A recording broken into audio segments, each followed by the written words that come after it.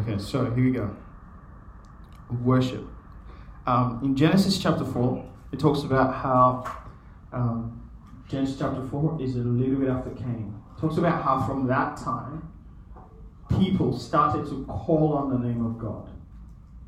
It's a worship. People started to look beyond themselves, even though sin had separated us from God. There still was that instinct within us, humanity, to look for and to look to something and someone bigger than ourselves. So that's where worship started. So worship is definition to show honor, to show reverence, to show respect. Sometimes it's to show fear, a healthy fear, not an I'm afraid, but sometimes it can also be being afraid of, to show devotion, to pay attention to, or to focus on someone or something higher, bigger, or more important than us. That's what worship is. So when you're paying attention, when you're focusing on something or someone that you deem more valuable in that space and time, you are doing an act of worship. So signs of worship. Here's some signs. Here's how you can tell that somebody is worshiping. Sometimes it's when they have their hands lifted up. So that could be in the middle of a song. Sometimes it's when they continually focus on something or someone for a long period of time. If you've ever played a video game for 2 hours or been on TikTok for 2 hours or YouTube for 2 hours, that's a sign of worship. You are focusing your attention onto something. You're saying with your attention, this is valuable. It has a lot of value right now. Wait, JL. Yes, sir. What's the difference between worship and then addiction? It's like if one. Very, very good. Addiction comes from worship. So fairly similar. I'll talk about addiction. And also jail. Yes. People looking for God, is that before or after the flood? It was before the flood. So there is still the story of God was still passed down. That hey, we were created, we have purpose, we have a plan, and so that was still passed down from generations, even after the flood as well, which is what we're going to look at here. It was still passed down. So it all culminates, like we talked about last week, at Babel. And then God pretty much was like, no, I'm going to scatter you guys. And so we're going to talk about straight after that what happens. So thinking over and over about something, it's a sign of worship because your attention is on that thing. It says this is important. Actions that are meant to make something or to remind us that someone or something is really important to us, whatever actions you do to do that, is a sign of worship. When you surround yourself with something or someone that reminds you of what you value, that is a sign of worship. You might have a poster in your room of something. You might have, for example, a picture of somebody on your phone. It's a sign of worship. It says, this is valuable. It doesn't necessarily make that thing in itself valuable. It's just you. That's from you. That's a sign of worship. Worship is more about what we do than the thing we are worshiping. So some examples. When you spend an incredible amount of time focused or putting effort towards something.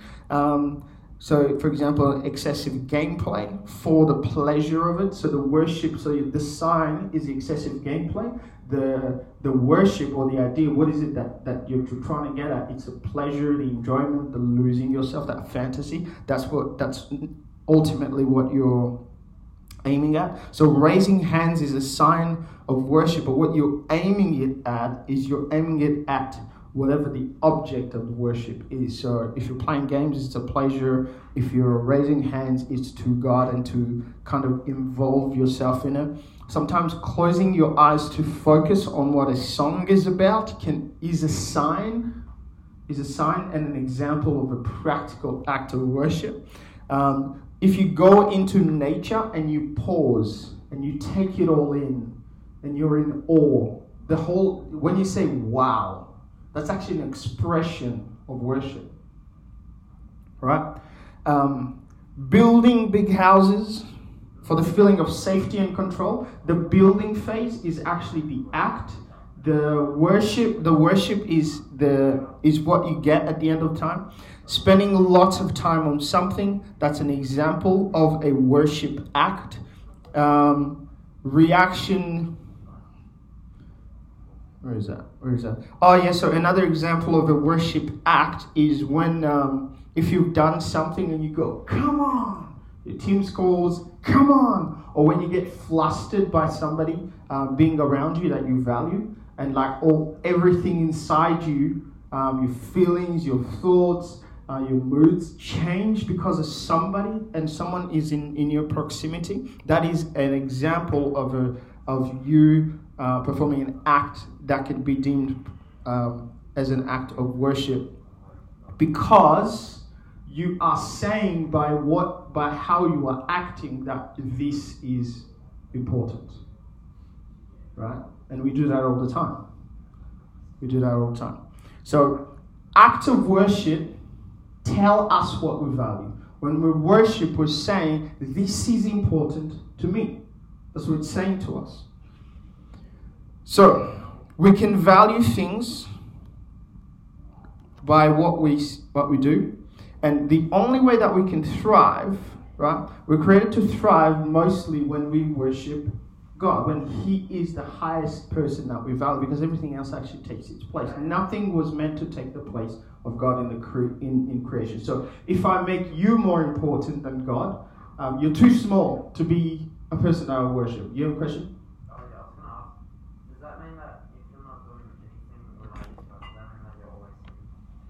If you're not doing anything related to God, does that mean that you are sinning?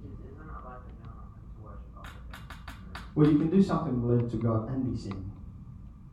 Yeah, but like, you can do stuff that's not related. Like, absolutely, you can. People do it all the time. Murder. No, but what I'm saying is like, if you're not always doing something about the done, that you're sinning. Like, if you're not always doing something related to God. Yeah.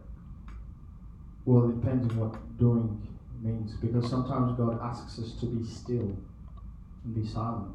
That's not necessarily doing something, but it is obviously an act of worship. So yeah, not necessarily the way I think, but doing something. If you're doing something that God asks you to do, that is an act of worship. So we are meant to worship God only.